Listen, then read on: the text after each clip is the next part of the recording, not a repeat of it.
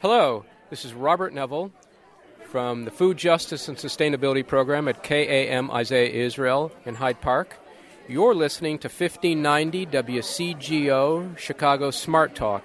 The Mike Nowak Show starts in 3, 2, 1.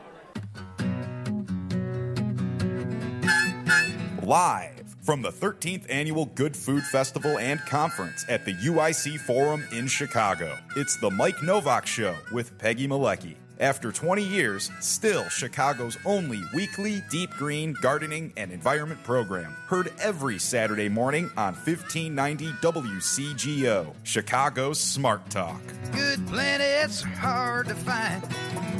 Temperate zones and tropic climes. And true currents and thriving seas.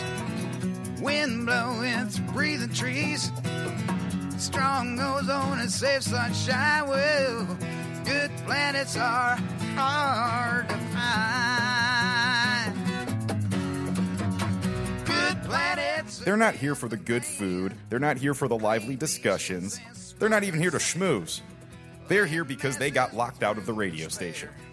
And here they are, Peggy Malecki and Mike Nowak. High forests, no wetlands. Well, good planets are. You're good. You're good. I just can't hear myself. No, I can't. You can. Oh. Good morning. Good morning. What are you doing? Tweaking the dials here. Okay.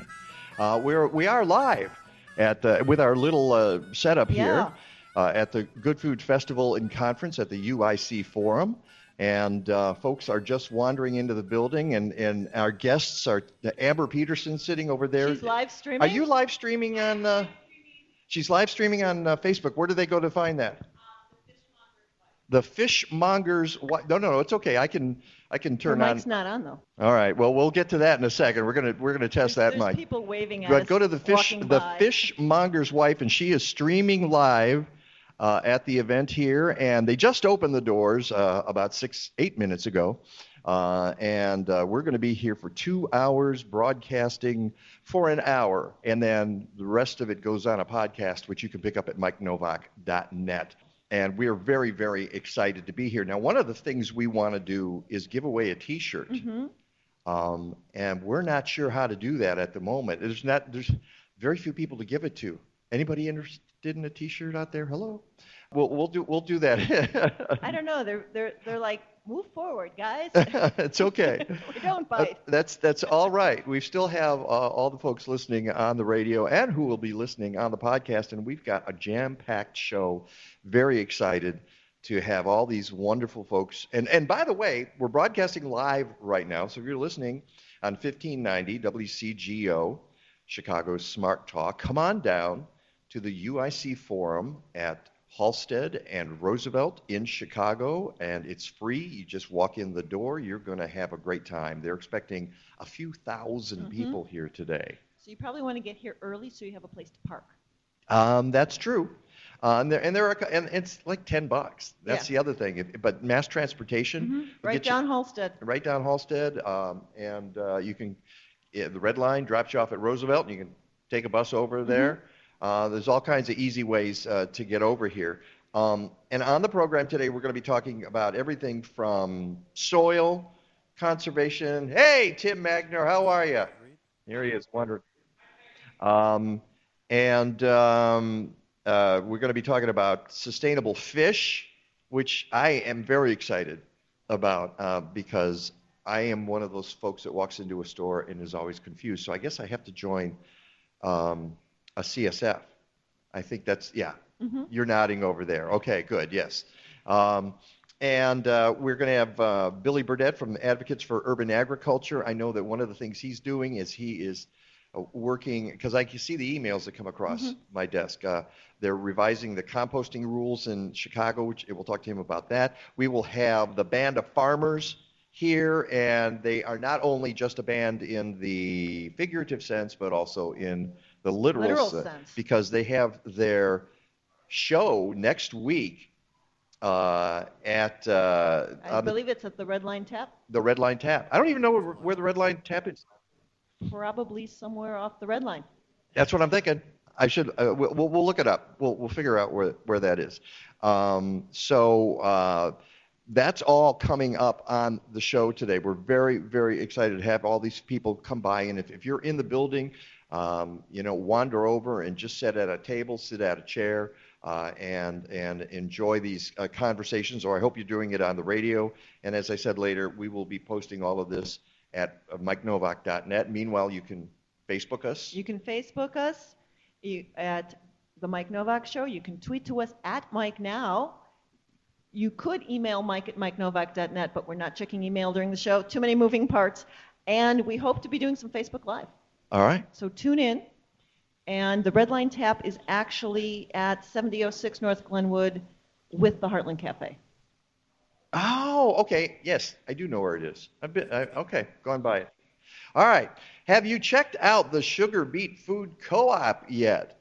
They're a new sponsor, relatively new, and we're very happy to have them on board. The Sugar Beet is a community-owned grocery store in Oak Park. However, they are open to everyone, and they feature local and organic products.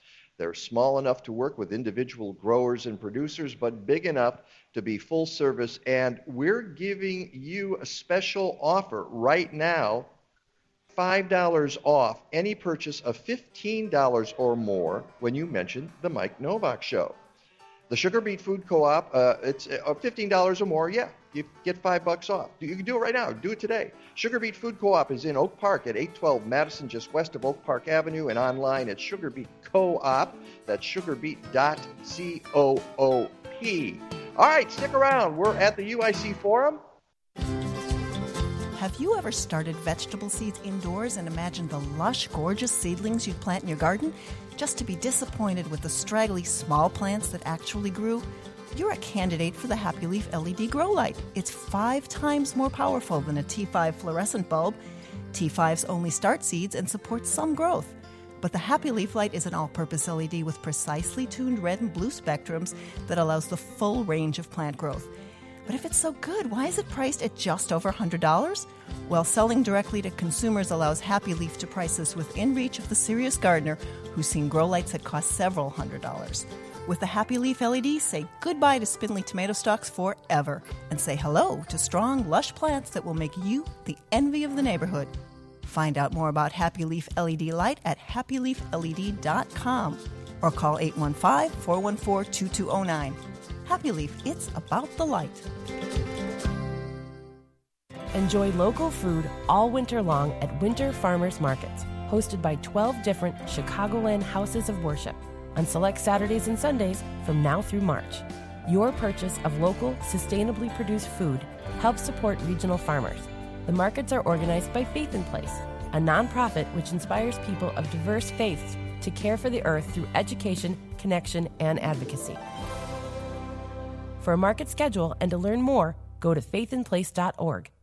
Community-supported agriculture, or CSA, creates a direct relationship between you and a local farmer who grows your food. You support a farmer financially up front, and your farmer provides you with local, sustainably raised food during the growing season. This could be a weekly box of vegetables, a monthly share of meat or eggs, and there are many other options. To find your farmer and the CSA that works best for you, go to bandoffarmers.org or check out the Chicagoland CSA Guide in the March issue of Natural Awakenings magazine.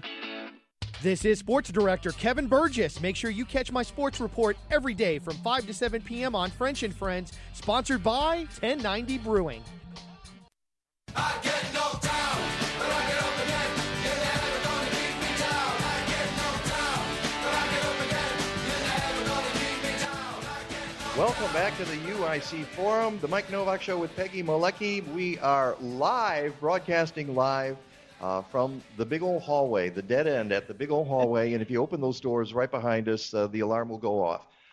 And you can get your Wheat Thins, your Chips Ahoy, and your Cheetos. And your Mountain Dew right here.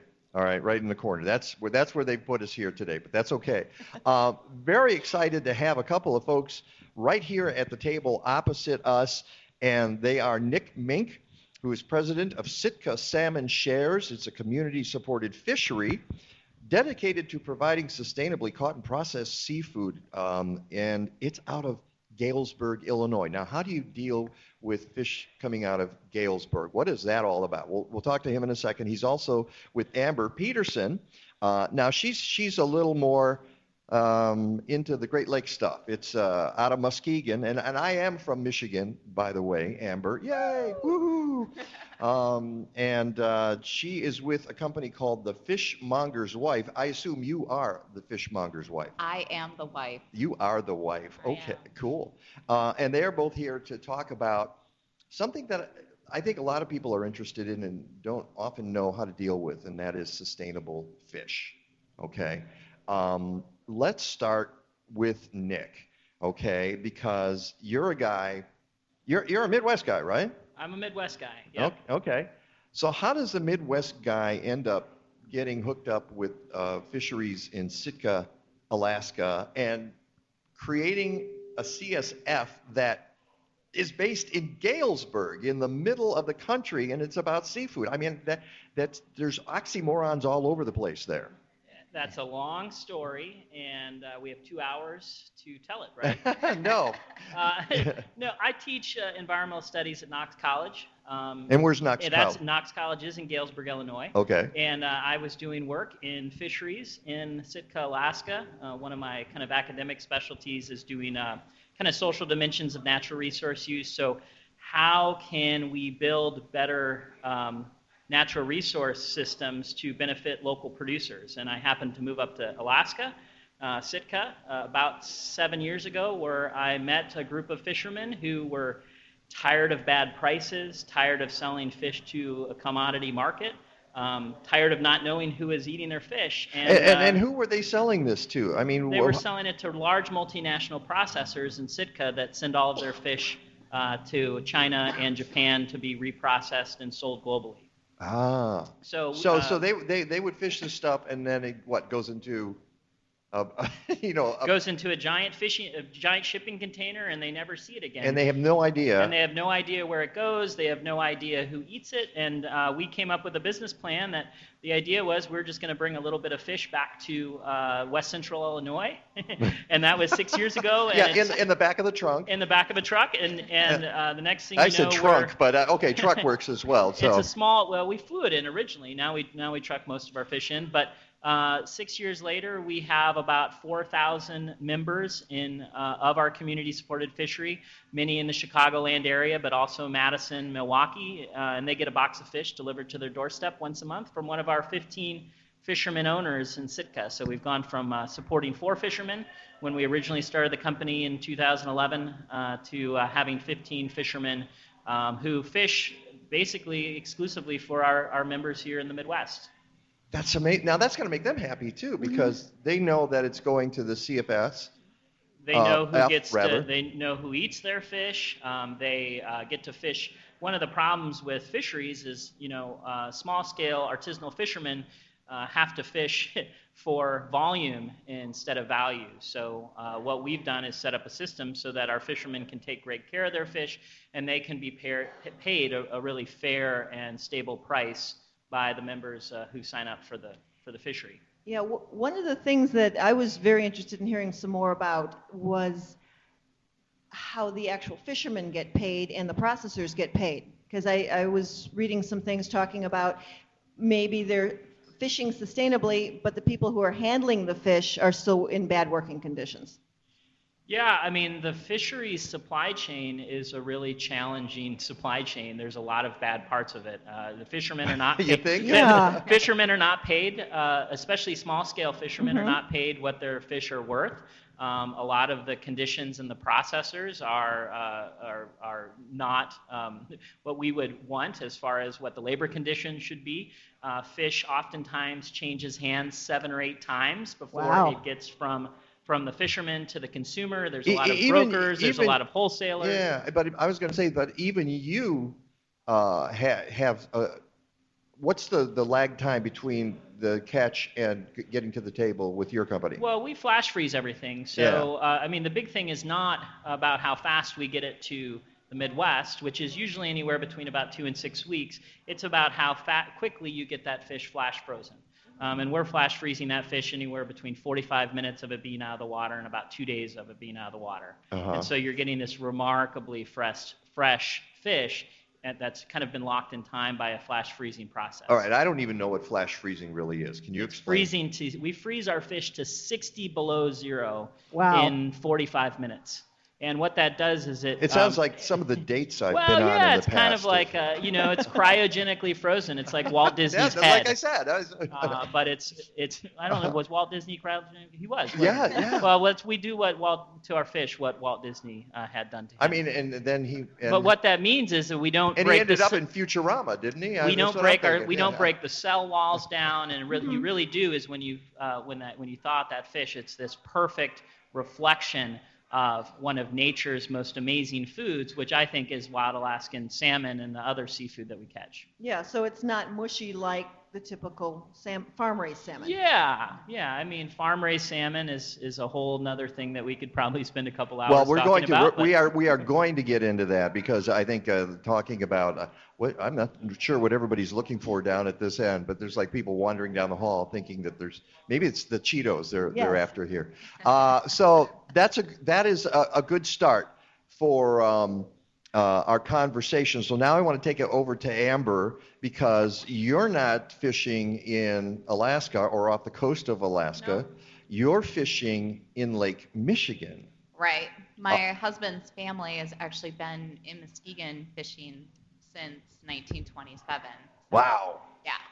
That's very cool. Yeah. And I read that the number of commercial fishermen in Michigan was at one point 1,000, and now it's like 50.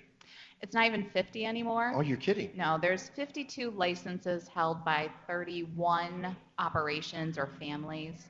Last year, 17 of us actively fished. And that is state of Michigan licensed fishers. So what about, do you happen to know in the Midwest in general how many commercial fishing operations are out there? Excluding Canada, we actually have the largest population, I believe, Michigan does, of commercial fishers. Wisconsin, that would make sense. You're surrounded by the lakes, But if you think about it, 17 fishermen, and we're touching 4 of the Great Lakes. I mean, that's a commercial fisher about every 175 miles. But I'll tell you something. Yeah. Given how we have overfished everything in the world, Mm-hmm. it's hard for me to get upset about that. When my feeling is, okay, 17, that's about right. Yeah. Maybe we don't want all of the fish in the Great Lakes. Sure. But that's caught. actually not the reason why Michigan doesn't have a commercial fishery. In 1967, the state determined it was time to switch the fishery from a commercial fishery to a sport fishery. And so they closed the waters, and several hundred commercial fishermen were put out of business. They narrowed it down to the 52 licenses, and then they started planting salmon and converted us into a sport salmon industry. That's why we don't have active commercial fishing in Michigan. And what was the logic behind that? There was a couple of things going on. We had a perfect storm of things happen. Sea lamprey came in, and they just decimated the lake trout population. We had been fishing hard, most definitely, in the 30s and the 40s. Yeah. We didn't have science to tell us not to. And then we had the alewife population boom happening in Great Lakes. Yeah, all the which would have. invasives. Now, Peggy knows about that because she's on a boat all the time in the lake. Kind of opposite where you are in Muskegon there. Oh, okay. Well, I interned at the Muskegon Chronicle when I was in you college. really? Oh, did you really? Uh-huh. Oh, cool. That's great. Yeah, that's awesome. What'd you learn about Muskegon? I went to Grand Haven a lot. Is that what you do for action? No, but that's what a lot of people do. They go to Grand Haven. But the thing is, okay, so what kind of fish? One of the other thing that when I was reading up about you, Amber, and doing this out of the Great Lakes, here we've got Nick, and you're dealing with big fish. Okay, a lot of big fish, and you're dealing with a lot of small fish.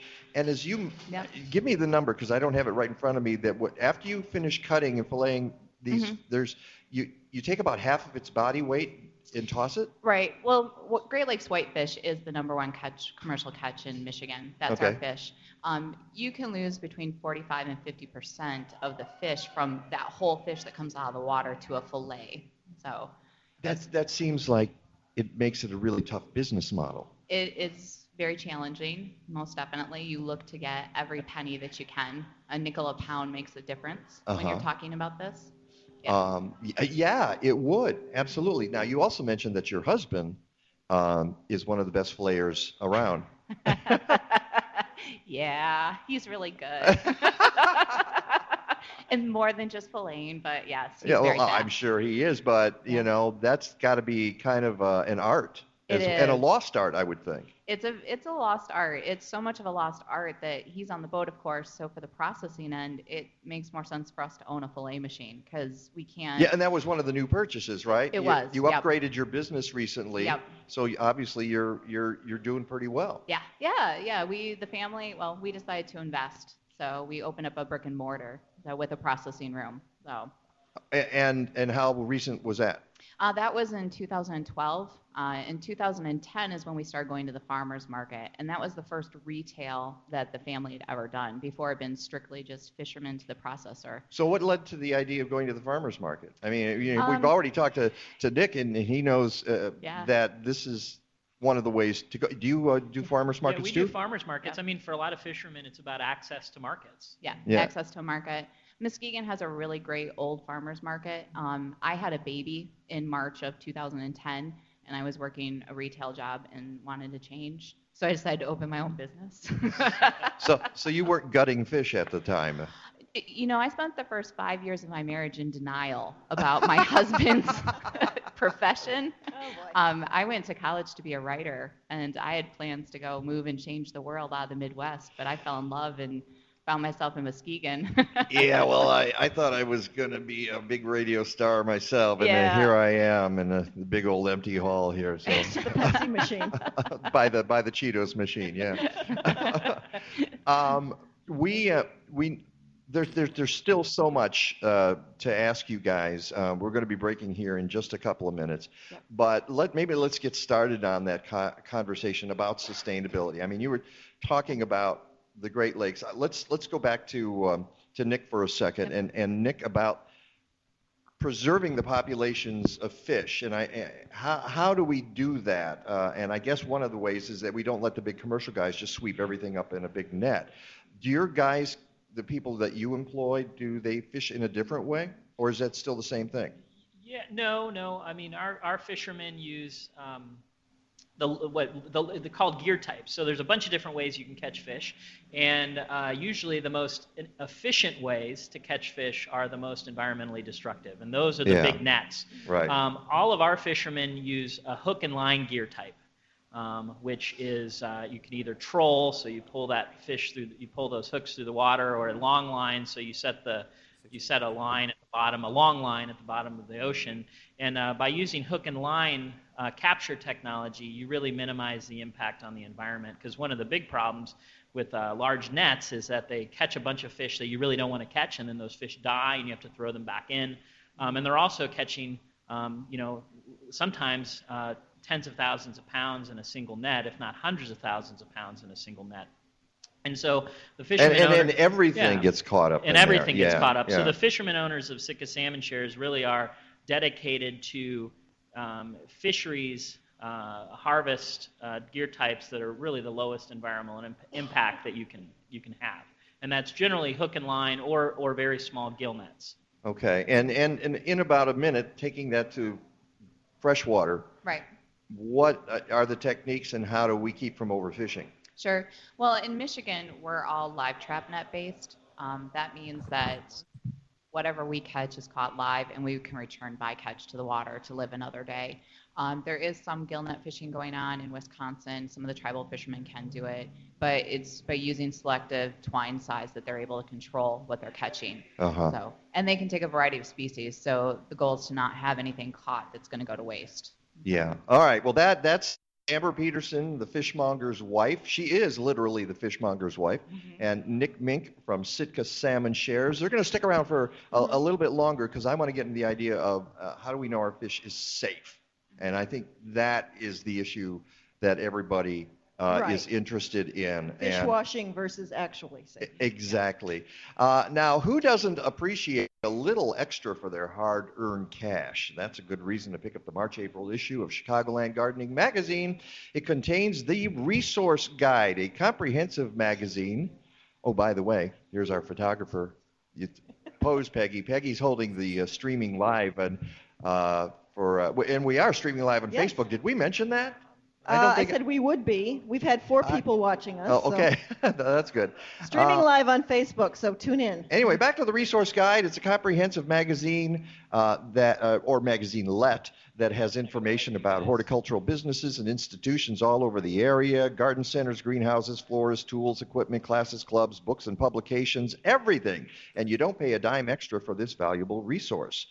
Then there's my column on the inside back page of each issue. They should charge less for exposing you to it, but as you know, life isn't fair.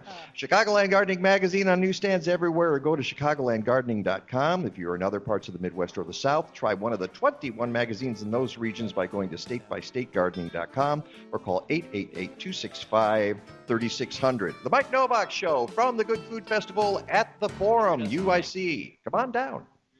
Have you ever walked into a hair salon and been overwhelmed by the smell of chemicals? That's never going to happen at Organic Roots Eco Salon. They use only the safest, most natural, professional hair care products available to make sure you get exceptional color results that last and won't harm the environment or you. Their products and services are free from ammonia, formaldehyde, and other toxins ordinarily found in hair color, perms, and keratin smoothing treatments. Organic Roots offers non-toxic, vegan-friendly nail services. They've also just introduced a complete menu of natural hair care services for textured hair of all lengths. And how many salons do you think repurpose hair clippings, recycled product containers, and use LED lighting? Walk into 21st century hair care for women and men at Organic Roots Eco Salon, 3417 Dempster in Skokie. Book your appointment at organicrootsecosalon.com or call 847-423-2653. Health and beauty. You no longer have to sacrifice one for the other. Looking for a housing investment that can pay big dividends? Remodel your kitchen or bathroom. You'll freshen up your home and add value to it too. Trust DR Services Unlimited, 847-998-1687 for all your remodeling needs. Kitchens, bathrooms, master suites, and more. Rated A+ by the Better Business Bureau and recommended on Angie's List. DR is a proud member of NARI. DR provides exceptional quality at a fair price. Contact DR at 847-998-1687 or at restorethenorthshore.com. Don't miss more than 20 breathtaking gardens from top designers at the Chicago Flower and Garden Show presented by Mariano's March 18 through 26 at Navy Pier. Enjoy the huge marketplace, cooking demos, kids' activity garden, and more. On Monday, March 20th at 12:30, attend Mike Nowak's free seminar debunking garden myths and see Mike and Peggy broadcast live from the show on 1590 WCGO on Saturday, March 25th from 10 to noon. Go to chicagoflower.com. What is this, anyhow? This is Your Talk. This is America, Jack. On 1590 WCGO, Evanston, Chicago.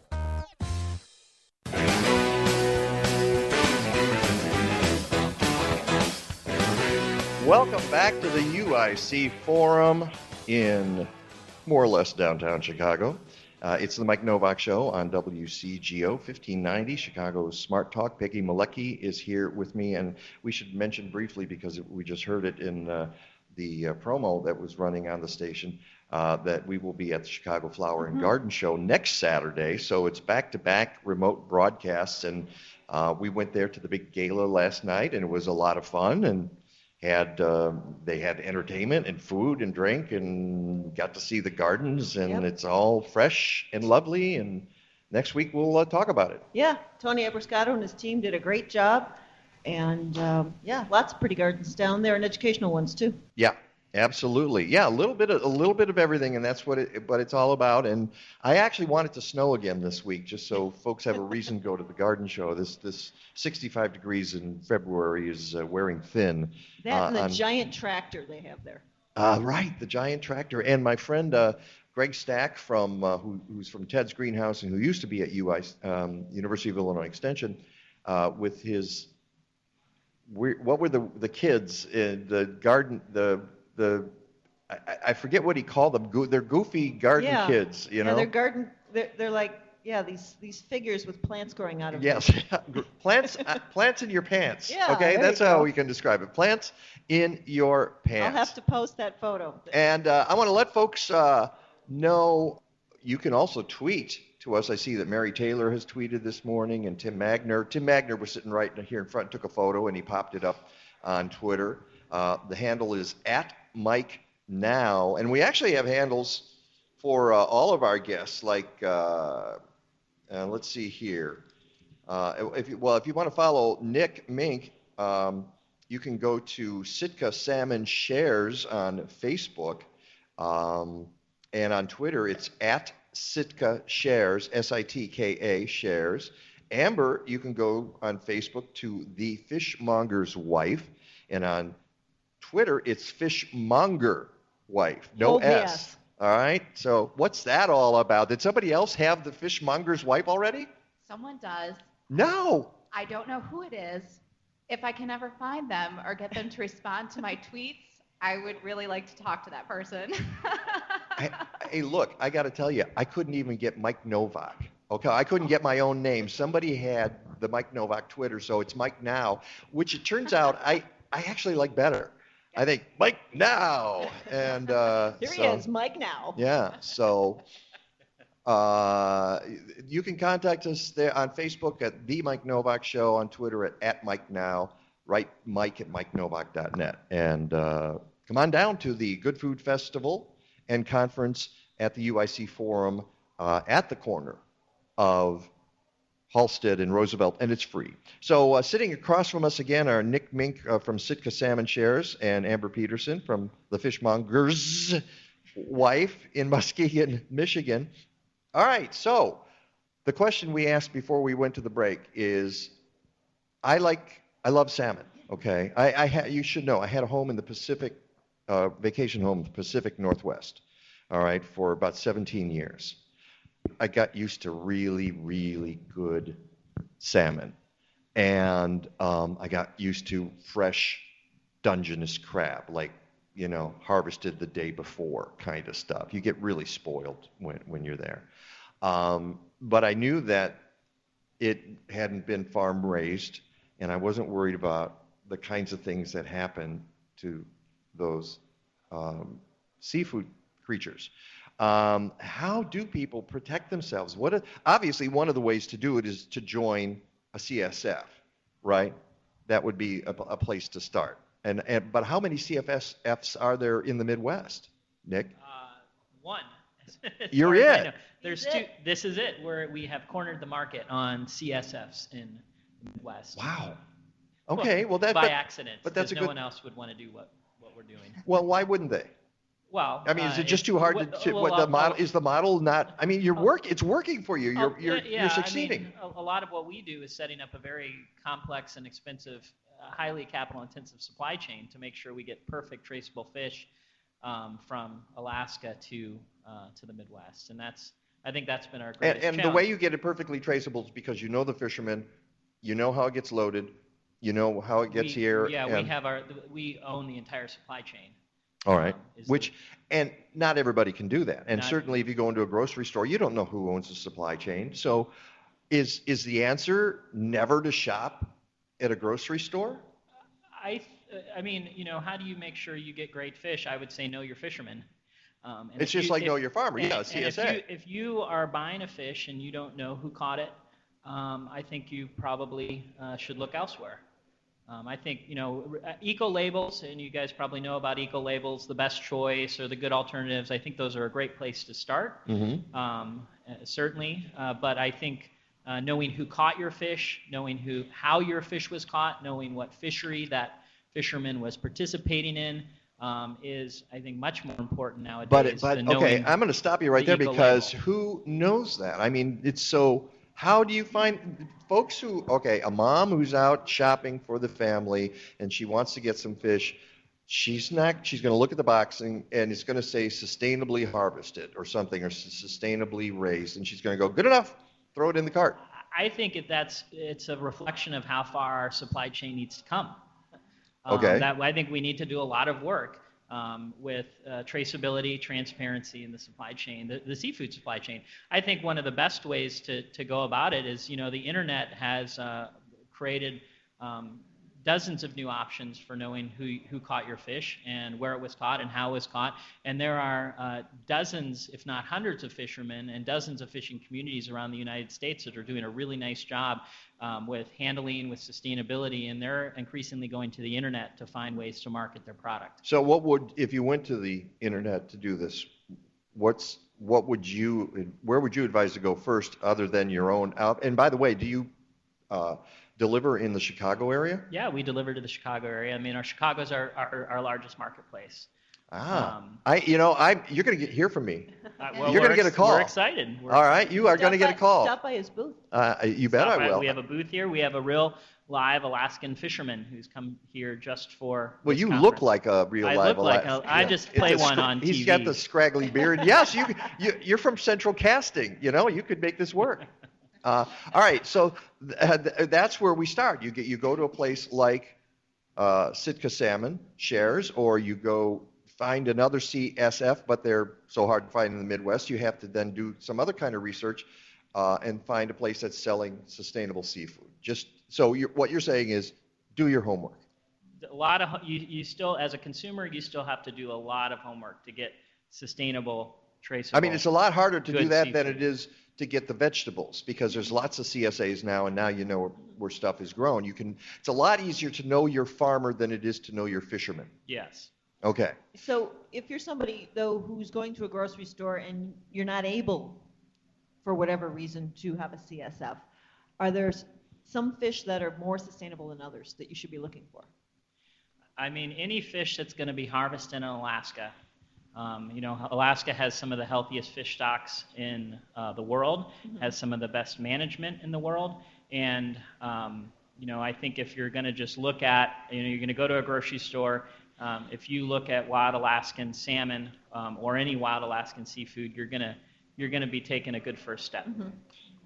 Yeah, and we always try to get wild Alaskan, but I wonder about that myself. When I look at it, I go, can I trust this? Yeah, is it really wild Alaskan? And that's one of the biggest problems in the seafood supply chain is that wild Alaskan salmon that's been harvested correctly is expensive, and there have been study after study that suggests that there are far too many retailers and restaurants that are swapping out farmed salmon for wild.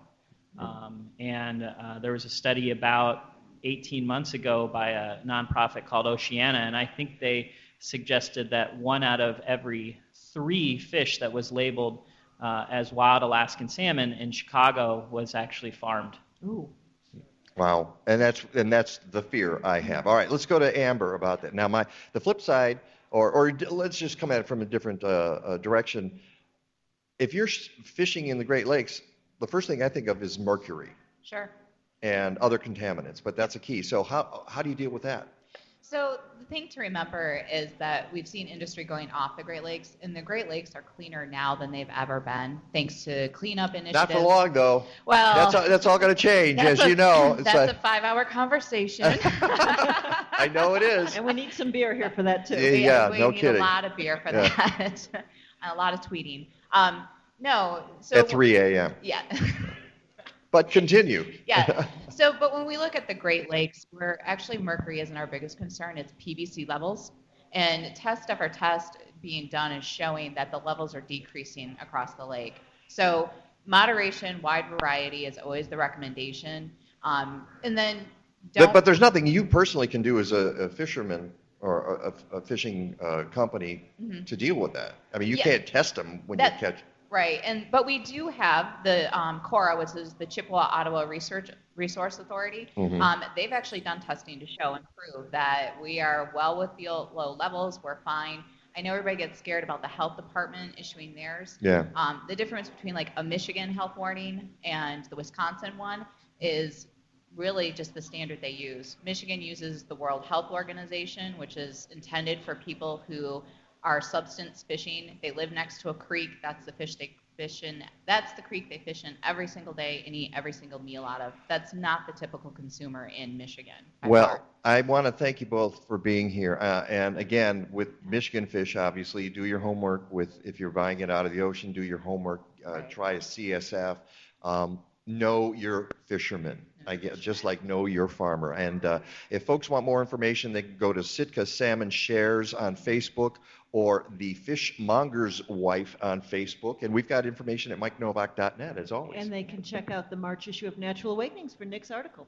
Oh, that's true. Yeah, and it's in there. Thank you. Thank you both for being here. Thank you. Thanks, guys. Yep, thank you. Have you checked out the Sugar Beet Food Co-op yet? The Sugar Beet, it's a community-owned grocery store in Oak Park, open to everyone, featuring local and organic products. They're small enough to work with individual growers and producers, but big enough to be full service. And we're giving you a special offer to give them a try. Right now, get $5 off any purchase of $15 or more when you mention the Mike Nowak Show. The Sugar Beet Food Co-op is in Oak Park at 812 Madison, just west of Oak Park Avenue, and online at sugarbeet.coop. That's sugarbeet.coop. All right, when we come back, the guy who's usually here at this time, it's meteorologist Rick DeMaio, and you're welcome to come down to the UIC Forum. We're going to be here for another hour after 11 o'clock. Hope you stop by. It's the Mike Nowak Show with Peggy Malecki. Join us. Captain's log, stardate 42326.1. The Enterprise is under attack by an apparently hostile life form. Mr. Wolf, status report. Inexplicable, Captain. They appear to be perambulating vegetables. We are being stalked by stalks of asparagus. That is incorrect, Mr. Wolf. Asparagus officinalis, or killer asparagus, was the subject of a very popular 21st century tome by the brilliant author Mike Nowak. Mike Nowak. I'm familiar with his work. Mike Nowak was one of the smartest, funniest people in the horticultural world of the 21st century. Sound red alert. Shields up. Tell me more, Mr. Data. He has been variously compared to Mark Twain, Dave Barry, and Edgar Allan Poe. Edgar Allan Poe, author of my favorite children's stories. Captain, I am attempting to access a copy of the masterpiece. It seems to be available online at aroundtheblockpress.com. Aroundtheblockpress.com. Aroundtheblockpress.com? Yes, Mr. Wolf. Yes, Captain. Aroundtheblockpress.com. How many times can I say it? Hi, I'm Peggy, and I publish Natural Awakenings magazine. And for 7 years, we've been helping Chicagoans to lead healthier, happier lives. Each month, our readers enjoy new information about integrative health and wellness, local foods, raising healthy kids and pets, helping our environment, and living a more sustainable life. Get your free copy of Natural Awakenings in more than 1,100 locations throughout city and suburbs, or visit us at nachicago.com. Natural Awakenings. Feel good, live simply, laugh more. Chicagoans, use your blue carts to recycle. Bottles, flattened boxes, jugs with the lids on, tin and aluminum cans, juice cartons, and mail. No plastic bags, including store bags, no greasy pizza boxes, styrofoam, disposable coffee cups, light bulbs, napkins, electronics, or shredded paper. Put your items loose in the blue cart and not in a plastic bag. Visit recyclebycity.com/Chicago and let's make Chicago beautiful and green. This is Your Talk. One of the few true originals of our time. On 1590 WCGO, Evanston, Chicago.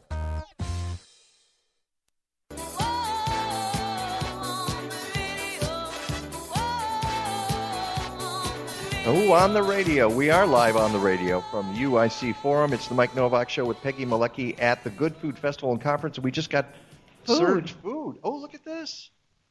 Thank you. How do you pronounce your name? Rodleen? Yes, Rodleen. Rodleen Paul. And what's the name of your company? Hellshire Foods, and we are in Florida, but we wanted to bring you new flavors. This is plant-based. This is great. It's a sweet potato pudding made with coconut milk and banana. Wow. And we drizzle a chocolate sauce. The chocolate sauce have coffee in it. Oh, my goodness. And then the coconut is raw coconut, direct origin from Dominican Republic. Wow. So you got three drizzles. One of them's a coffee, you say? No, this is a plant-based diet. They're meal, all plant-based, but this is the Jamaican jerk, spicy. Oh, are they all spicy? Yes, a little bit. This one is pineapple and ginger. Okay. A good savory sauce. And then this is a guava jerk. Okay. It goes well with... that was my nickname in high school, by the way, guava jerk. Yeah. It goes well with pork or chicken wings, great appetizer. And this is the cake. It's a pineapple jerk, but it's the Scotch bonnet that is really hot. Okay, I will avoid that. Scotch bonnet peppers are very hot. I'm avoiding that. Well, thank you so much. That's very kind. Thank you. I know you guys are busy. Please try it. And, of course, if someone wants our product, we are looking for distributors. We want to get a space here in Chicago. Okay. Hellshire Foods with S, and it's .com. HellshireFoods.com. Well, thank you so much. It's Hellshire Foods, HELLSHIRE Foods.com. All right, check it out. Thank you so much, Rodleen. And I believe Rick DeMaio is on the line. Rick, are you there? We lost Rick. Well, okay, go ahead. Try to get him back there, Ben.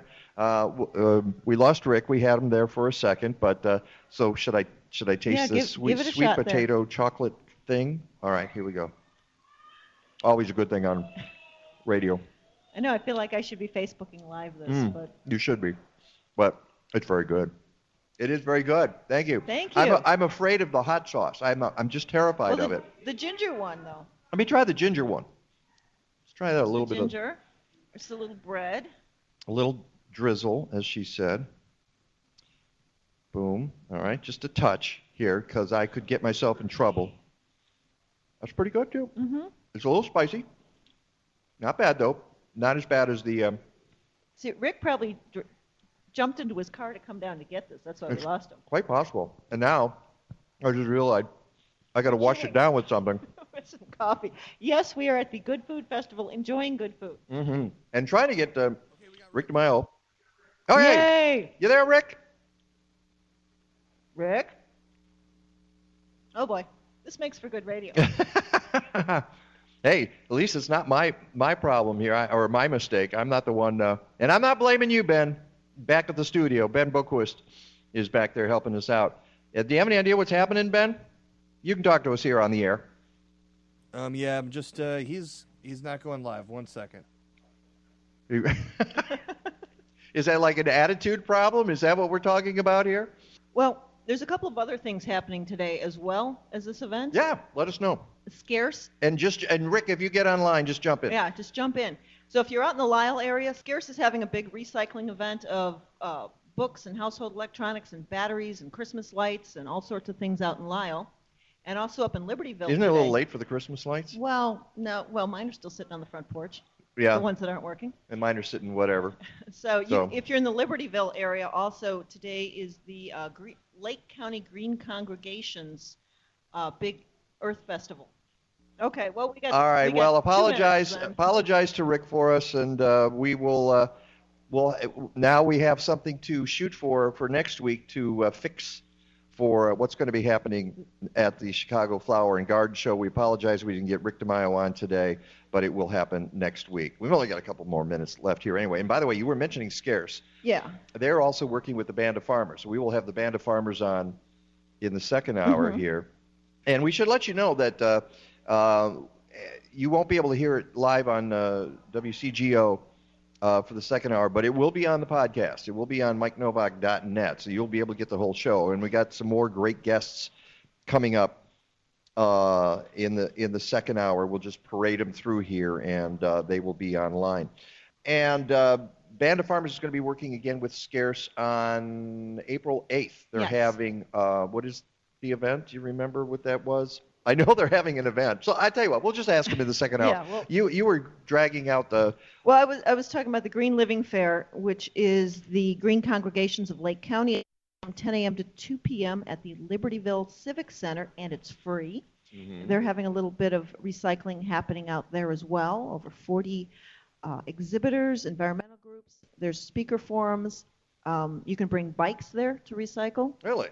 Bike parts, styrofoam blocks, CDs, DVDs, eyeglasses, Christmas lights again.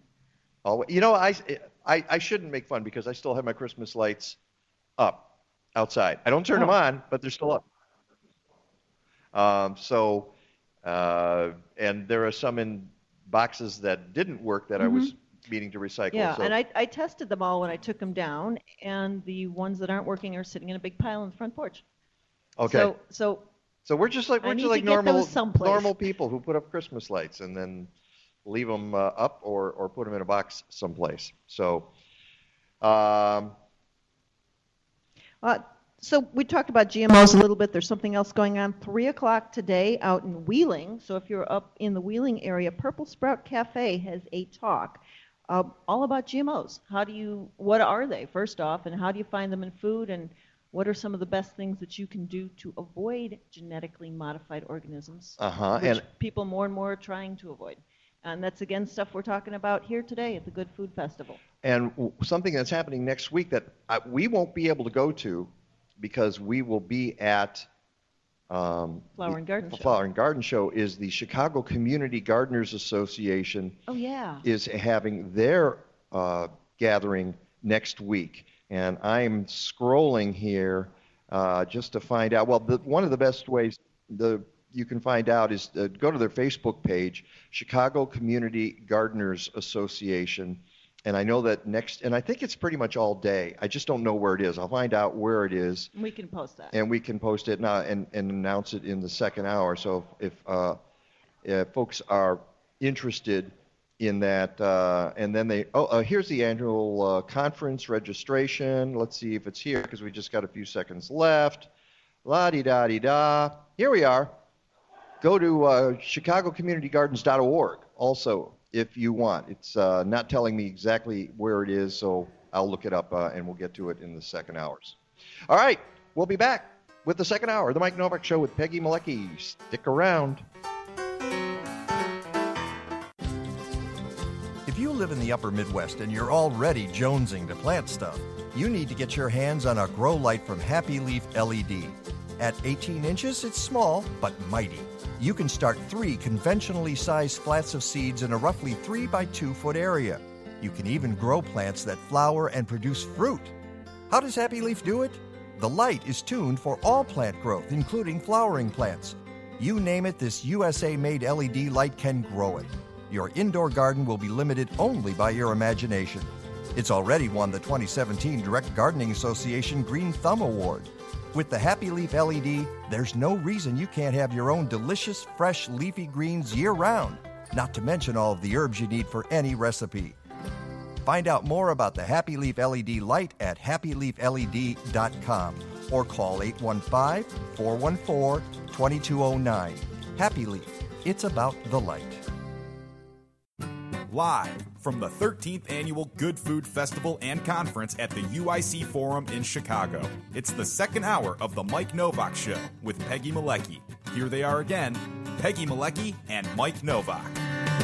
All I need is good food to eat and make me healthy, wealthy, wide awake. Lettuce, tomatoes, root and bacon. What about those sweet potatoes? All I need is good food to eat. All I need is good food to eat.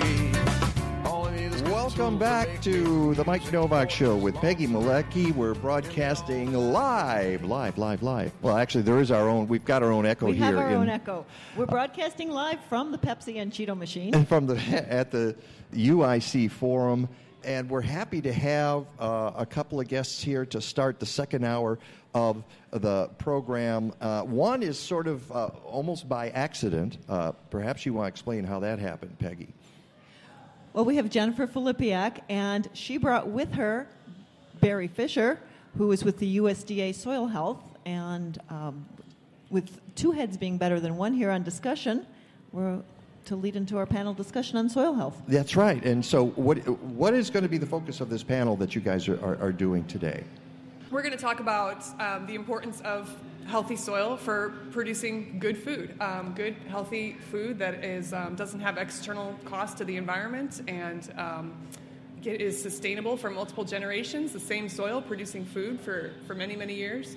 And there's ways that you can actively manage your soil to be rebuilding itself while you're growing food.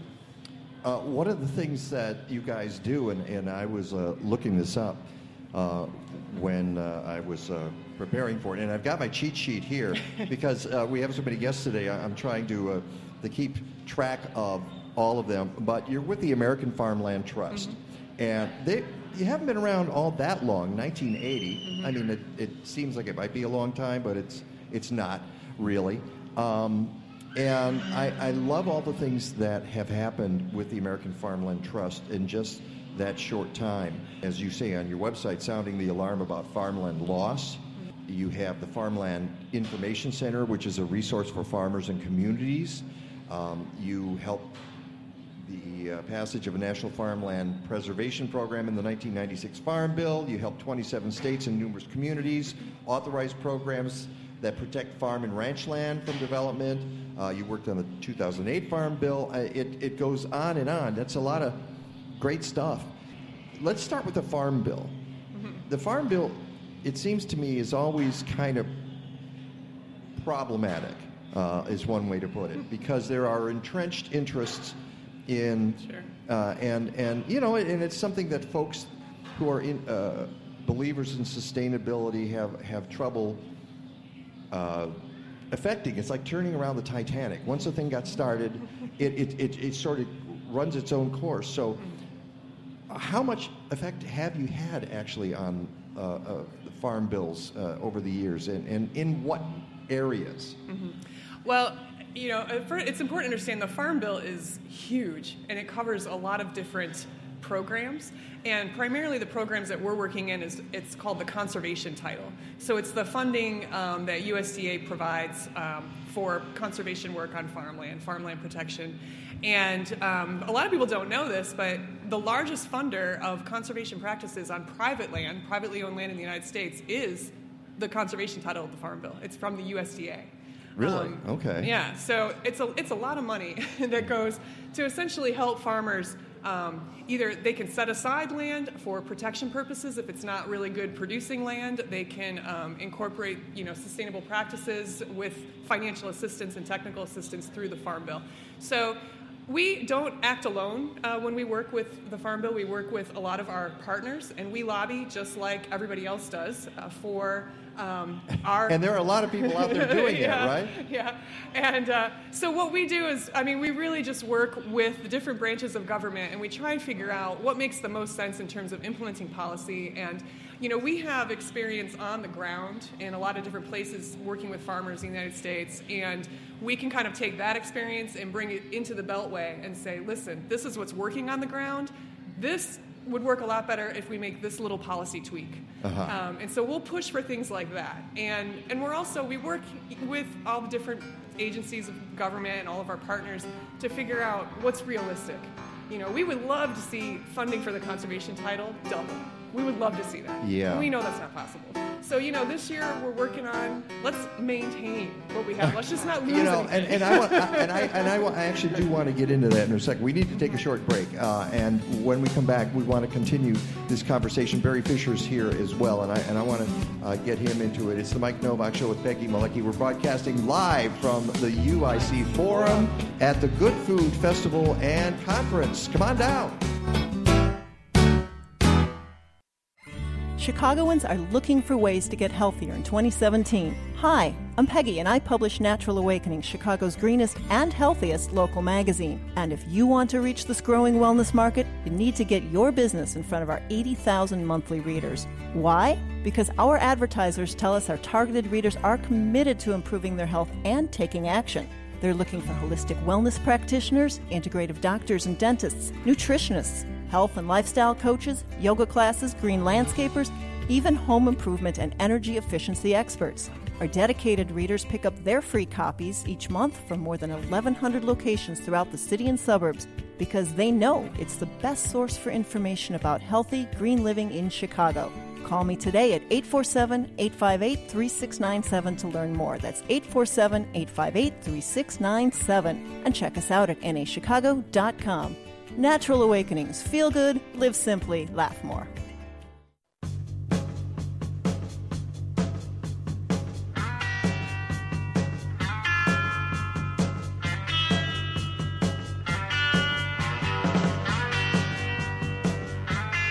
Welcome back to the UIC Forum and the Mike Nowak Show with Peggy Malecki. We are happy to have a bunch of people talking about good food because this is the Good Food Festival and Conference at the UIC Forum, and sitting at the green table opposite us with your very own green tabletop. As opposed to the green room, it's the green table. It's the green table. We've got Barry Fisher, who's the Regional Soil Health Team Leader for the NRCS in Indiana, part of the USDA, and that is the Natural Resources Conservation Service. How do you pronounce your last name, Jennifer? It's Filipiak. Filipiak. Okay, with the accent on the second syllable. Right. Filipiak. Unless you're Polish, then it's Filipiak. That's what I'd seen, and that's why I asked. I always ask because... Novak and Malecki here. I say Novak, and it says Nowak there, okay? And Jennifer Filipiak is Associate Midwest Director for the American Farmland Trust, and we were talking just a second ago about turning around the Titanic. And we will get to soil in a second, because I actually do want to talk about soil. But here we are. You sound like you're in preservation mode at the moment. It's like, let's not make things any worse than they are. And a lot of people are like that, especially people in conservation working in the environment. Even though no budget has been passed, and I think it's really important to keep saying that we're at a point where nothing's happened yet. It's just been proposals. The proposals don't look good, but there's a Congress that has to do all this. And we mentioned before that farm bills tend to lurch from 5-year period to 5-year period and remain remarkably the same. It's really hard to make a dent in it, but you said you've managed to do some of that. So the next farm bill, is that 2018? 2018. Yeah. So you're gearing up for that fight, whatever that fight is. And you hinted before the break that it's going to be about maintaining what you have now, not sliding back. So is that the focus, or is there anything else that you'd like to say about that? That really is going to be our focus. Is we bring farmers to D.C. to tell legislatures about how valued these programs are and how it helps them. And so it's the conservation title and the funding that's under that is very popular, and it helps a lot of people. And so it's this year we want to maintain the levels we have. I'm sorry if I'm putting you on the spot here, but I could say too that I am actually a wildlife biologist, and I really focus in on the conservation side of our work. Yeah. And so I'm not the policy people in the Beltway. You that do are the pushing. fun side of things. But are we at a point where even the biologists have to get on board, and you have to lobby, even if behind the scenes? I need to bring the message from the farmers up the food chain. I need to. You're doing the education. Yeah. All right. So let's get to soil, okay? Because that's what you guys are talking about today, and I always like talking about soil. And if I had to ask, let's start with Barry here. If I asked you what has changed about the soil on farmland in the United States in the last 25 years, what would you say? How would you answer that? Well, there's been a lot of things changed. One, technology has ramped up rapidly. Farmers are using technology out there to manage their resources, to manage their inputs that was only known to much higher technology fields prior. We have the ability today to use precision agriculture, put every nutrient exactly where it goes, every seed exactly where it goes. Yes. And we can do that with such efficiency. I heard somebody, I'm sorry to interrupt you, somebody told me the other day something that just kind of blew my mind, and it was about when farmers go out on the equipment they use, and it's so sophisticated these days that, and tell me if I'm wrong about this, that it can actually kind of detect moisture levels in the soil and where a seed is likely to be more viable and nutrient levels, so that where you need to drop fertilizer, so maybe you don't need to drop it here, but you would drop it here because the nutrient level has gone down. And that just sounds like, and they're using it with GPS and that sort of thing, and I'm like, are you kidding me? You mean you're not out there with the little bag of seed and you're throwing it in the soil? Yeah, we're varying the rate of fertilizer, seed, all other inputs as we go across the field based on mapping and global positioning technology. Same stuff that they guide the space shuttle to the space, to the wherever, same technology. So that's probably been the biggest single change. Lately, though, some of the things that Jennifer and I are working with farmers on is we're starting to manage the soil and having a realization among a lot of really top farmers that that soil is a living ecosystem. Mm-hmm. And if we change our whole management to manage for a living ecosystem, then that's how we're gaining a new level of sustainability that maybe we didn't know how to do before. Well, Peggy, what's the motto of the Mike Nowak Show? That one regarding to biology? It's the biology, stupid.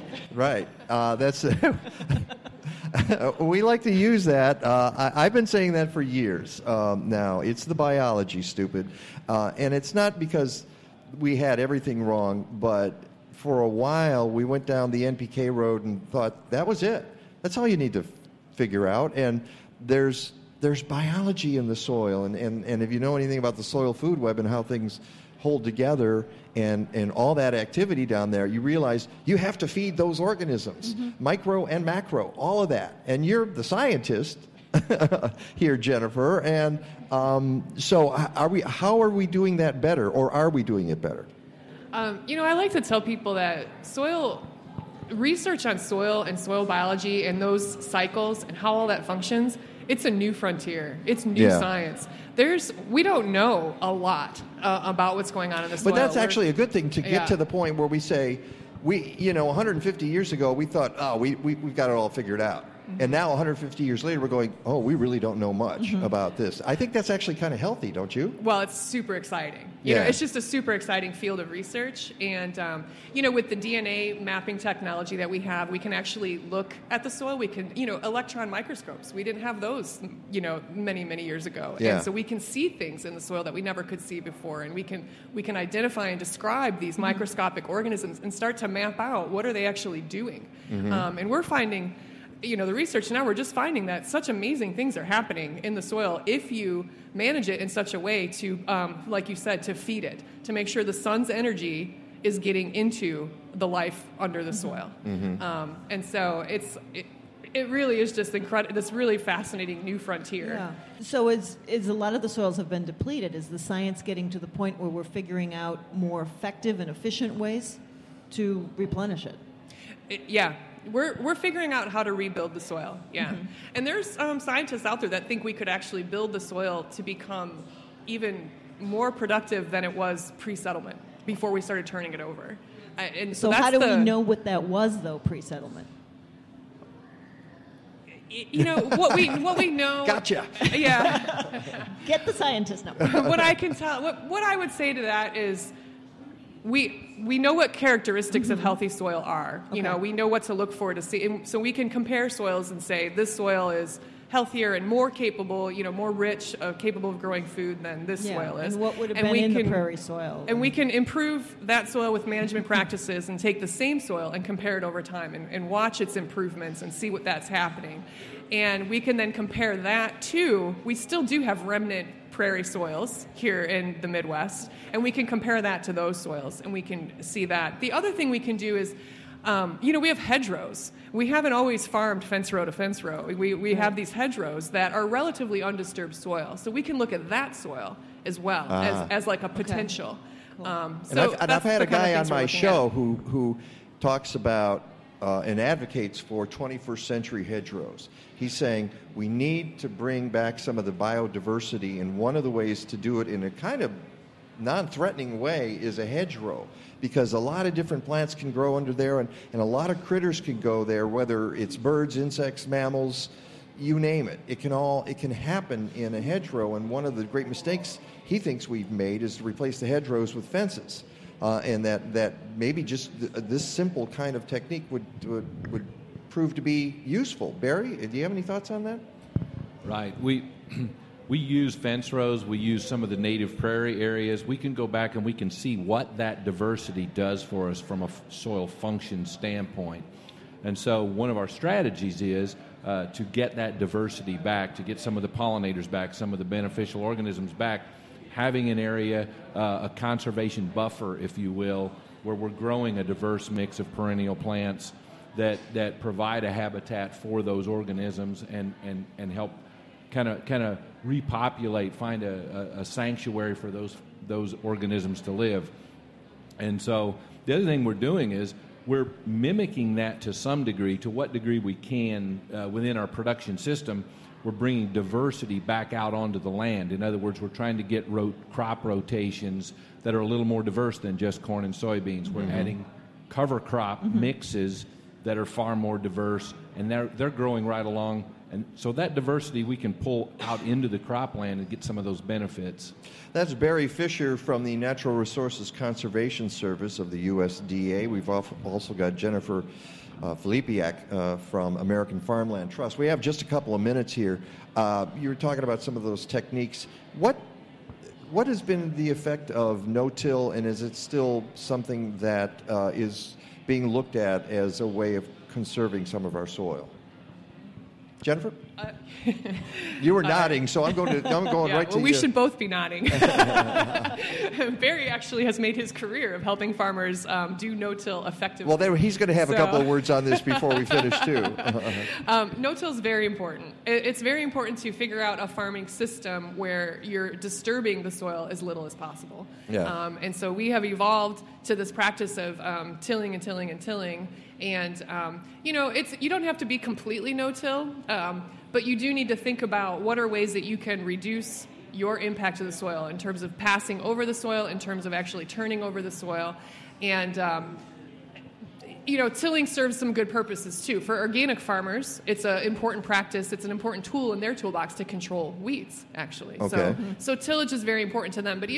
But organic farmers are using such diverse crop rotations, you know. So every system has different things that you can do to promote the life in the soil. Do not disturb is a very important aspect of that. So whatever the system you have, you need to think about how you can reduce tillage to the extent possible to help the soil. Barry, you want to jump in on that? Well, we've been advancing the no-till systems. We kind of refer that is to a quality no-till system, and no-till wasn't what it was 20 years ago. We're understanding how the benefits of diversity. We understand. In just a few seconds, can you explain how it's different from 20 years ago?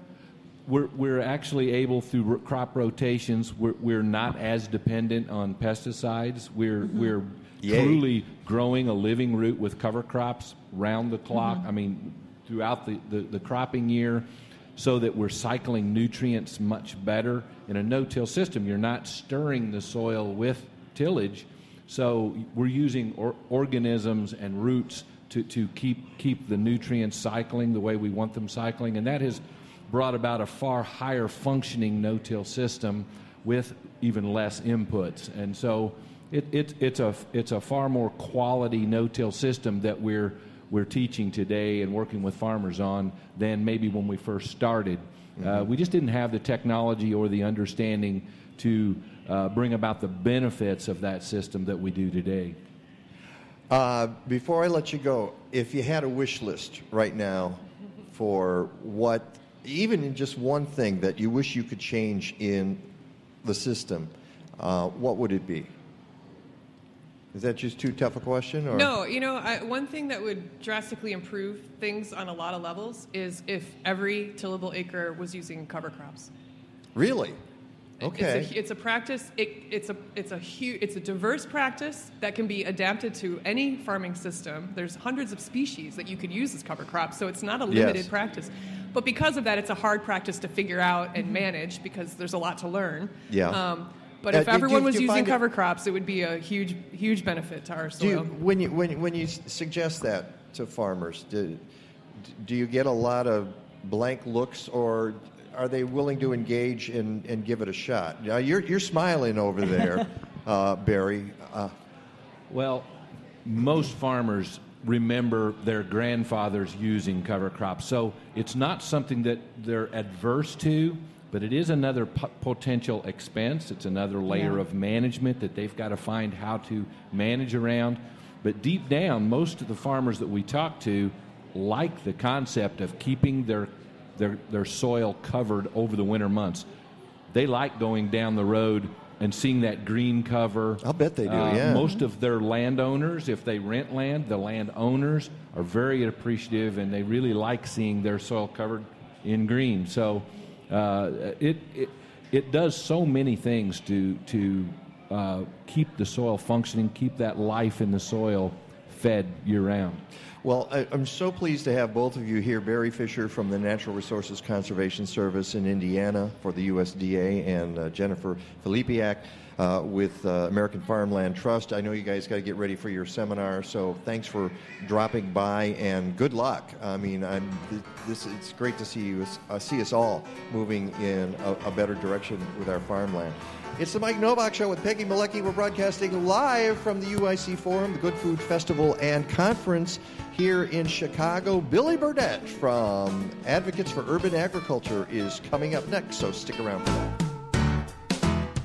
Have you ever walked into a hair salon and been overwhelmed by the smell of chemicals? That's never going to happen at Organic Roots Eco Salon. They use only the safest, most natural, professional hair care products available to make sure you get exceptional color results that last and won't harm the environment or you. Their products and services are free from ammonia, formaldehyde, and other toxins ordinarily found in hair color, perms, and keratin smoothing treatments. Organic Roots offers non-toxic, vegan-friendly nail services. They've also just introduced a complete menu of natural hair care services for textured hair of all lengths. And how many salons do you think repurpose hair clippings, recycled product containers, and use LED lighting? Walk into 21st century hair care for women and men at Organic Roots Eco Salon, 3417 Dempster in Skokie. Book your appointment at organicrootsecosalon.com or call 847-423-2653. Health and beauty. You no longer have to sacrifice one for the other.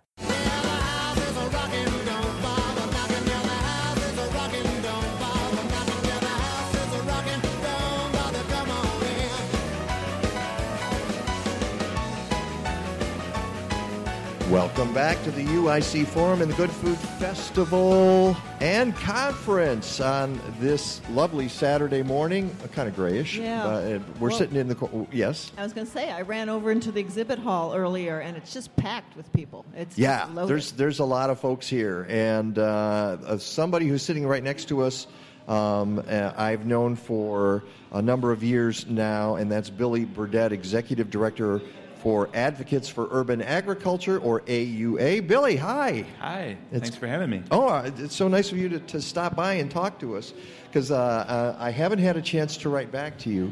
I've been seeing your emails about composting, and, I'm on this listserv here, and this is something...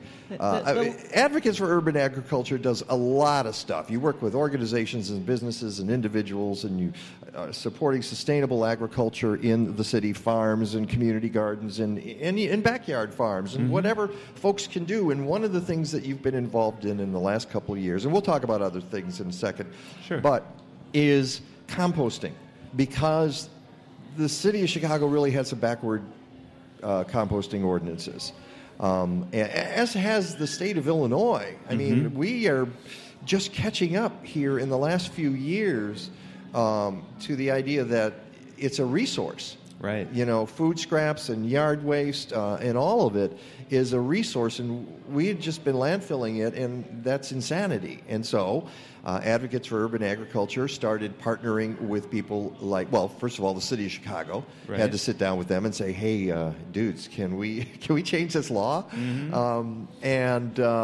But folks like the Illinois Environmental Council, you got a lot of stakeholders here, and a lot of different people who've been sitting in the room. And what's interesting is you've been working on this now. It's got to be at least 4 or 5 years, I would think. It's several years. It goes back, quite a ways. And I don't remember. Yeah, I know. It's been that long. I was looking at some of the emails, and I've got some from 2015, but at that point it had already been going on for a while. Oh yeah. And so I'm getting these emails from you, and you're saying we still need to tweak the law. Yeah. So. What's going on? What does the average community garden worker or urban farm owner need to know right now? Okay. Well, so the Chicago composting ordinance was revised significantly with your involvement as well, and I did very little, but I sat in a couple of meetings. So, well, I would beg to differ with that, but we had a lot of stakeholders from across the city who were going back and forth for several months. I mean, over the course of at least a year and a half, with the mayor's office in particular. And we were able to push through this ordinance that for the first time allows community gardens and urban farms to accept food scraps and other organic waste from off-site, so from their neighbors or from a nearby cafe or restaurant. And that's a really great thing, because before that, if they wanted to compost, all they had was what was on site, right? Which there is at the garden crazy. farm. I mean, you can compost that stuff, but if that's the only source you have for it, you're not making a lot of compost, right? And you're also not helping your community figure out what to do with their compost. Exactly. So people, were left to, if they really wanted to do this, they could, get their compost hauled to, one of these larger composting facilities, that's actually deemed a Class 3 recycling facility that, requires a bunch of permitting. Oh, yeah. And had a big fee, $3,000 for 3 years. And so it was just a really frustrating sort of situation. And so this law changed that, which is great. It set up all sorts of limitations around that to address concerns about rodents and odors and things like that. But it allows these sites to accept food scraps and other waste for the first time, which is great. And then we also were able to change that fee that I just mentioned so that non-profit composting facilities as well as urban farms can pay $300 instead of $3,000 for 3 years. What's a decimal point. Yeah. It's just a zero. So that we think could be a real game changer, because you do have some pretty large farming operations and community garden operations across the city, and for the most part, they've had to get their compost from way outside of the city. Out in the burbs. Have it hauled in on a big truck, which is expensive. More money, yeah. Some are even getting it from out of state. Mm-hmm. So because other states actually have been doing this for a long time, right? Unlike Illinois, right?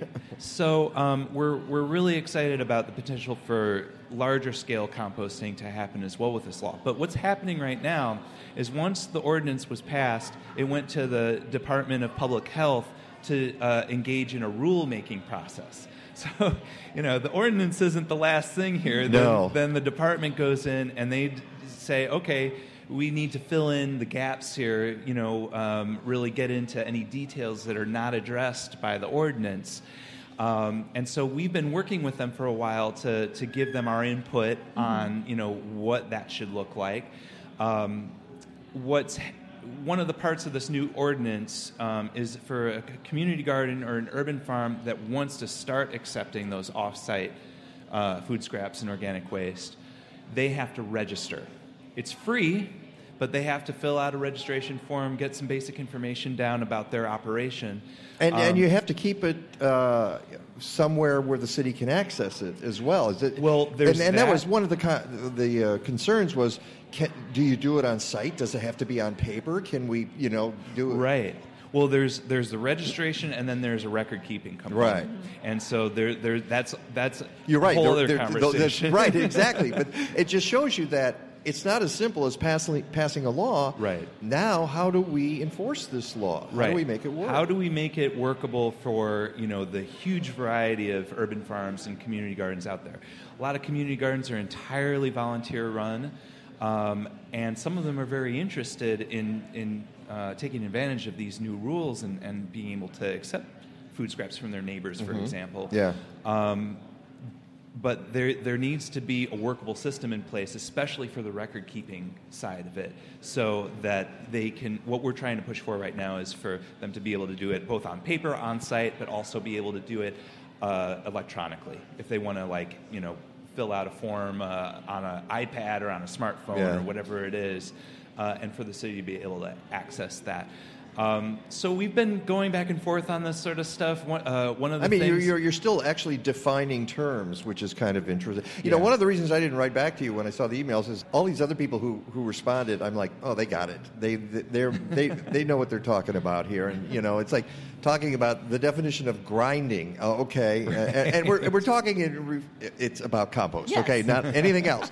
But I was going to say as opposed to twerking or something. Yeah, exactly. Grinding. You got to twerk that compostable material as well. Yeah. So that continues, and so my feeling is you should be congratulated because you continue to work on this and at some point you're going to codify it all, and then folks are going to be able to compost on site in Chicago and if they don't charge tipping fees. Right. A lot of do that. They can't do that. Right. But but it's going to a good cause, which is create compost, which you can use to make your soil better. Yep.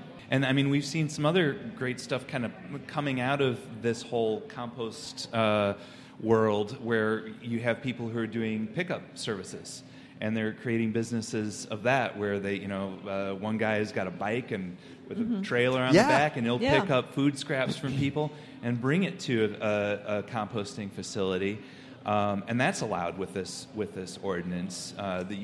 As a site, you can't charge, like as a community garden or urban farm taking advantage of this new stuff, you can't charge to accept the compost materials, but one of these businesses can charge a fee to go and pick it up and then deliver it to a spot. So, all sorts of great economic opportunities with that. And that's a really key point, is that you're helping create jobs. It's not just soil, which people have, farmers and gardeners have an interest in good soil, but it's economic opportunity is very important. So I was going to say, Billy, for people who want to learn more about it, what are a couple of good resources? Well, I guess the portal is auachicago.org. That's our website. That's where you can kind of connect to everything that we have going on. We have 3 different working groups that are primarily volunteer. An advocacy working group that works on developing policy and best practices, connections working group that works on all of our events and our community outreach across the city, and then our resources working group, which compiles a lot of informational resources like our Urban Agriculture Resource Guide, our Chicago Urban Agriculture Mapping Project. But the advocacy working group, it's very easy to connect to that through our website, and that is the group that's looking at this stuff and working on it. So in about a minute and a half here that we have left, what else that AUA is doing right now is very exciting for you? Something that I'm really excited about just very recently here. I mean, there's so many things, but we have mostly worked in Chicago, and we were recently contacted by somebody who is in Elmhurst, who built this, what by all appearances, I can't endorse it formally because I haven't seen it in person, but by all appearances and indications is a pretty fantastic home-engineered hoop house that they set up in their backyard to extend their growing season, protect their crops in the colder months. And they got an order from the city to take it down because they said that it was violating building code for permanent buildings and for mobile homes. And so we've been engaged in conversations with them and looking into reaching out to the Elmhurst City Council to do everything that we can to make sure that home gardeners are able to do this. They're able to, grow their own food, and in a climate like ours, that often means extending your season. And hoop houses are such a great way to do that because they're relatively low cost. They're easy to take down, so you can take it down for the warmer months, put it back up for the colder months. And it's we view it as a very essential thing and for people to be able to do, and it's an essential, fundamental human right, we think, to be able to grow your own food. I think so. I think it's probably a lot of educating, though, the building departments, because they think it's a gazebo, or they're trying to force fit it under the gazebo. Right. Well, not even permitting. that. Not even a gazebo. I mean, but they don't know what to do with it. They don't know what it is. There's code that allows for like a canopy, and other sort of membrane structures that are impermanent, and it's no problem. But some municipalities just don't. Yeah, this is a new thing, or an old thing that's coming back. And the other thing, and we got to wrap it up. The other thing is always the health issue. Some people are afraid that where there's food, there's pathogens. There's vermin. There's and we got like where there's compost. There's we have vermin. to disabuse people of that notion. Yeah, a lot of it really does come down to just education, because this is a new concept for a lot of folks. Yeah. And that's okay. Billy Burdett, Executive Director, Advocates for Urban Agriculture. Of course, you can always go to AUA Chicago. You can do that on Facebook and on Twitter and on the web, auachicago.org, and it'll get you there. Such a great pleasure to have you here at the Good Food Festival. Thanks for having me, guys. All right. I understand Band of Farmers is in the house, and they will be with us next. This is the Mike Nowak Show with Peggy Malecki, broadcasting live from the Good Food Festival and Conference at the UIC Forum. Stick around for the next thing. Whatever.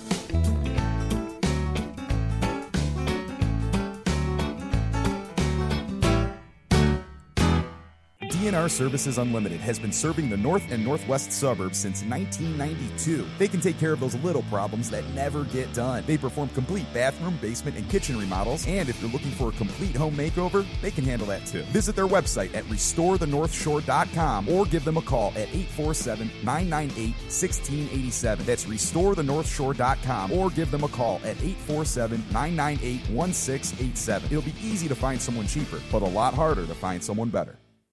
Chicagoans, use your blue carts to recycle. Bottles, flattened boxes, jugs with the lids on, tin and aluminum cans, juice cartons, and mail. No plastic bags, including store bags, no greasy pizza boxes, styrofoam, disposable coffee cups, light bulbs, napkins, electronics, or shredded paper. Put your items loose in the blue cart and not in a plastic bag. Visit recyclebycity.com/Chicago and let's make Chicago beautiful and green.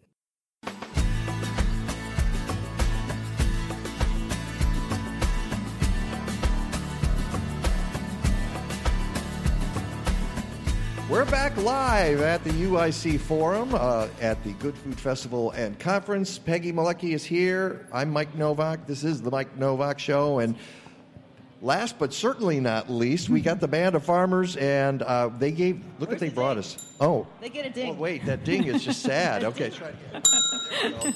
All right. I love my little button. I'm with the band. I'm with the band. I know the band. And the band is the Band of Farmers. And, okay, and the first thing I'm going to say, because I need to get this out, and I said it on the show before, I am so impressed with the document you guys put together, that guide for CSAs that is now in Natural Awakenings. Pick up the March issue of Natural Awakenings Chicago. They can go to nachicago.com, and but if you pick it up and you have it in your hand and you flip it open, it is so cool. This is well designed and has so much information. And why don't one some great maps? And we have Jen Miller and Chris Trogg here from Band of Farmers. Who wants to explain what this little document is all about? They're pointing at each other. Yeah, okay. All right, that's all the time we have. Good night, everybody. Okay. Oh, wait. My bad. Now I can turn on your mic. There we go. Okay. Right. So the document Mike's referring to is our Chicagoland CSA guide. And we have in it every Band of Farmers CSA farmer that delivers to the Chicagoland area. It lists little information about each farm, also lists what they grow or produce, and where they deliver to, either drop-off sites or at-home deliveries. Also has maps to refer you to general areas to make it a little quicker. And you're one of those farms. Which number are you? I am on the very last page. I can't remember the number, but right there. Isn't that the way? In the upper left of that page. Trog's Hollow. Hollow. Right. Yes. Because I've had you guys on my show before. But you've got a lot of the little keys there, the little icons, which means you offer a lot of different services. We do. Troggs Hollow, we work with a lot of the other band of farmers to bring their food to areas that they don't get to. So we grow vegetables ourselves, but we bring meat and honey and eggs and fruit and whatever from other farmers in Band of Farmers so that more of the Chicagoland area has access to it. All right, and then and that number, by the way, if you're looking, is 44. But if you go back a couple of pages to 35, you're going to find Prairie Wind Family Farm, and that's where you come in, Jen. Yep, we are located in Grays Lake. We are the resident farm at Prairie Crossing, which is a conservation community in Grays Lake. And we grow certified organic vegetables on 40 acres and offer fresh fruit shares from our partners in Michigan and raise hens for pastured eggs. And again, you're just one. Let's see, they got 51 total farms in here, which is. And I just keep telling people, if you want to know anything about CSAs, just grab this little brochure, which is, and you have these separate too. If folks want to get a hold of a hard copy, how do they do that, other than Natural Awakening Chicago? We're trying to get them placed wherever Natural Awakenings isn't in the city and in the suburbs. Also, right here at Good Food, every farmer has a packet of them that they can hand out. And online, we don't have a physical copy online, but you can actually go to our website, and there's a wonderful page-turning graphic that you can see online. And actually, you can link to that at MikeNowak.net. I've put it up with this week's show, so the link is there. So if you can't get your hands on a hard copy here, you can go and link on my website, and you can also do it at Natural Awakenings online. We've got the link on. And on the Natural Awakenings online again. NAChicago.com. NAChicago.com. So I wanted to go back to something Chris said. Yes. You said all of the Band of Farmers CSAs are in there. So what is a Band falls of Farmers under the CSA? Band of Farmers CSA? Band of Farmers represents any CSA farm that wants to be part of the coalition and is going to be open about how they grow. There's no other requirements as far as organic or conventional or chemical free. We just want to organize all the CSA farms that bring food to the Chicagoland area and educate the consumers in the Chicagoland area about the opportunities and the resources they have from these CSA farms. So you're saying you don't judge on that. So I'm going to start Chemical Farms Chicago, and I can go into the Band of Farmers, right? If you're a CSA farm. Oh, okay. Yes, you deliver the we chemicals don't to discriminate the farmers about market. that. That's right. I will get to, no, I'm kidding. Band of Farmers is also not just a group, and I know that what you're trying to do is teach people about CSAs and teach them the value of knowing their farmer, and that's what this is all about. Earlier today we talked about the value of knowing your fishermen. Okay, right. It's just know your food. Where's your food coming? The CSF, the Community Supported Farming. Right, and Sitka's a member, a supporting member of the Band of Farmers as well. You know, and there are meat CSAs, there are egg CSAs, there are just different ways that you do dairy. Yeah, exactly. And you do dairy. All kinds of things that you can find in that magazine, and they all have little icons, so it makes it easy to find what you're looking for. You know, Jody Osmond, I go to the he's with Cedar Valley Sustainable Farm, and at the Logan Square Farmers Market, I'm over there buying, a half a chicken or something like that, and it's great. So you've got that part of it. We got just a couple more minutes, but tell us about the Band of Farmers as a band. A talented band. A talented band. Well, once a year we get together and pretend. Because that's all the people can handle, yes, right? Exactly, yes. Right. Before we start some farming. We pretend that we can do other things than farm. Oh, yeah, I'm sure you can. And so you can drive a car, that sort of we thing. get together at one of the local establishments and put on a performance. We raise some money for the organization itself, advertise CSA farms, and just have a bunch of fun. Yeah. This year, it's actually next Saturday night. We're at the Red Line Tap up in Rogers Park. And we have... I was at the one last year. But now I noticed that you're back in the evening. It was in the day last year and not as well attended. Is that what you're thinking? Yeah, that, and it's where we can get a spot. Oh, okay. Yeah. I got it. Okay. And adult beverages tend to help talent. So. Yes. The drunker you are, the better we sound, basically. Yes, I know how that works. I'm an entertainer myself. So, yeah, it's even before the organization itself, a bunch of farmers would get together and just mess around and have fun. There's music, there's poetry, there's... Yeah, fashion. and when you say band, it's just all kinds of different things that you're going to see. Fashion show. Yes, the fashion so show. it's a lot of that. Well, thank you both for stopping by for this short segment, and I hope folks that show up at the Red Line Tap next Saturday, the 25th of March. It's from 7 to 10. 7 to 10 p.m. Peggy and I will be coming off of our broadcast at the Chicago Flower and Garden Show. Jen Miller from Prairie Wind Family Farm, Chris Trogg from Trogg's Hollow. Thank you so much. Thank you. That kind of wraps it up for the show. Let me thank all of the folks who are on the show today, including Jen and Chris, and Nick Mink from Sitka Salmon Shares, Amber Peterson from Fishmonger's Wife in Muskegon. We had Billy Burdett from Advocates for Urban Agriculture, Jennifer Filipiak from American Farmland Trust, and Barry Fisher from the USDA in Indiana. Thank you all, and thanks all who stopped by the Good Food Festival and Conference. And thank you to Lily, who has been here since the show started. She gets best. a T-shirt. She definitely gets a T-shirt. I'll give you 2 if you want. We'll be at the Chicago Flower and Garden Show next week at Navy Pier, 10 a.m. Until next week, go green or go home. Stadler? What? Is that it? Yes, it's over. How'd you like it? I don't know. I slept through the whole thing. Well, you didn't miss much.